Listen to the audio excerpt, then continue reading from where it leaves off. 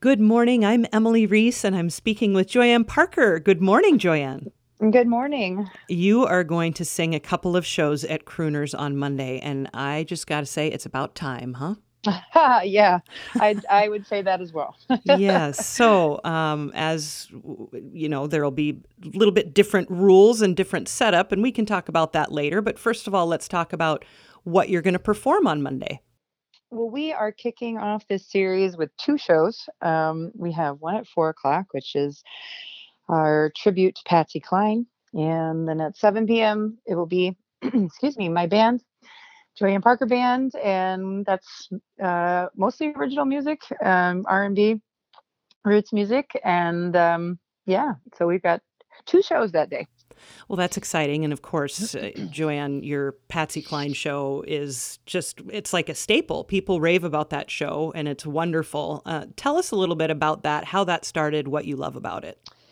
Well, it'll be, let's see. So it's been 2.5 years. We started in a couple of years ago in February, and it was just kind of I thought it would be a one-off show that we did. It happened. I was sitting in the Dunsmore room at Crooners one night, I think watching Patty Peterson actually. And I thought, I would really like to do a show in here.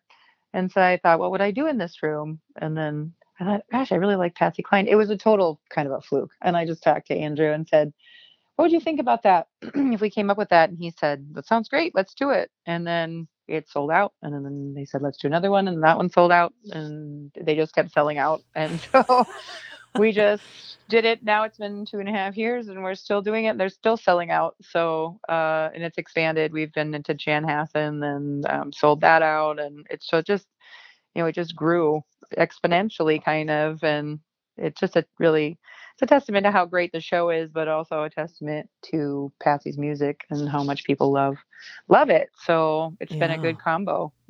It's also special, I gotta say, that it's special that you wanted to do the show because you love her music rather than you being approached by someone to do a Patsy Cline show. You know what I mean?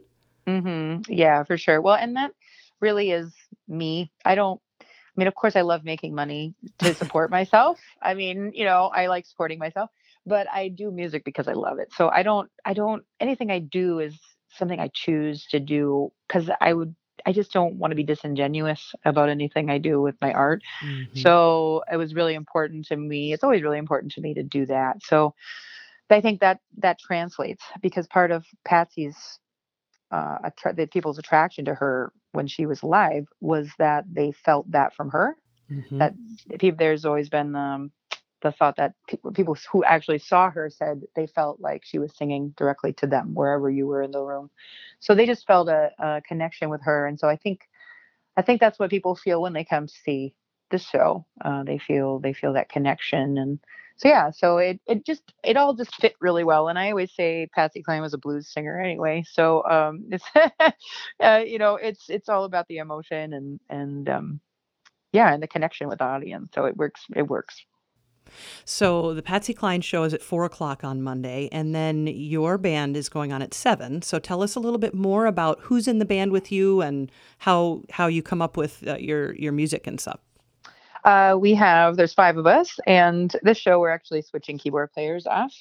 We have Tim Wick on keys for the Patsy show, and then Scott Graves will be joining us for the 7 o'clock show. And then we've got Brad Schaefer on bass, and Bill Golden on the drums, and Mark Lemoyne on guitar and vocals. And we've been together for a while, all of us. Scotty, of course, he's our secondary guy on the keys, but he's just as much a member of the band as Tim because he's with us a lot because we kind of tour and things. So we use different people who can go, but we've been together for a long time and probably 3 years, most of us now. And we've been working on a new record, and which kind of got put to the side a little bit here with everything going on, but. Hmm. Yeah, it's mostly original music that I write, and Mark and I work together on a lot of it, and it's based in American music. It's blues and roots and country, and it's just kind of a mix of whatever kind of comes out of me. I just always say it's like me shaking a bottle and whatever comes out because all my influences kind of come out in my music. So it's a good blend of all those American roots, and it's good. It's soul music. It's fun, and again, engaging, and also it connects with people because it's about real life stuff. So yeah, we have a good time. It's always a blast to play. So how will it work then? How's the show going to go with restrictions in place? Can you speak to that? Yeah.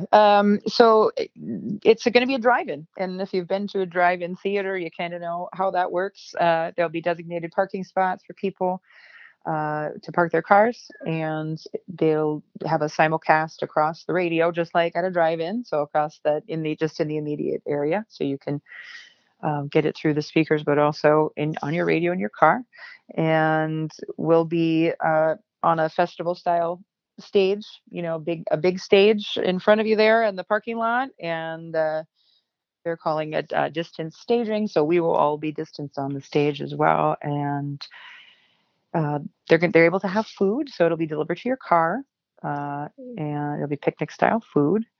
But they actually were able to work with the government, Fridley and the governor, and a couple of senators helped out to get this rolling, and make this exception for drive-ins, to the large group restriction. So everything is by the book, and yeah, it'll be just like going to a drive-in movie, except drive-in music.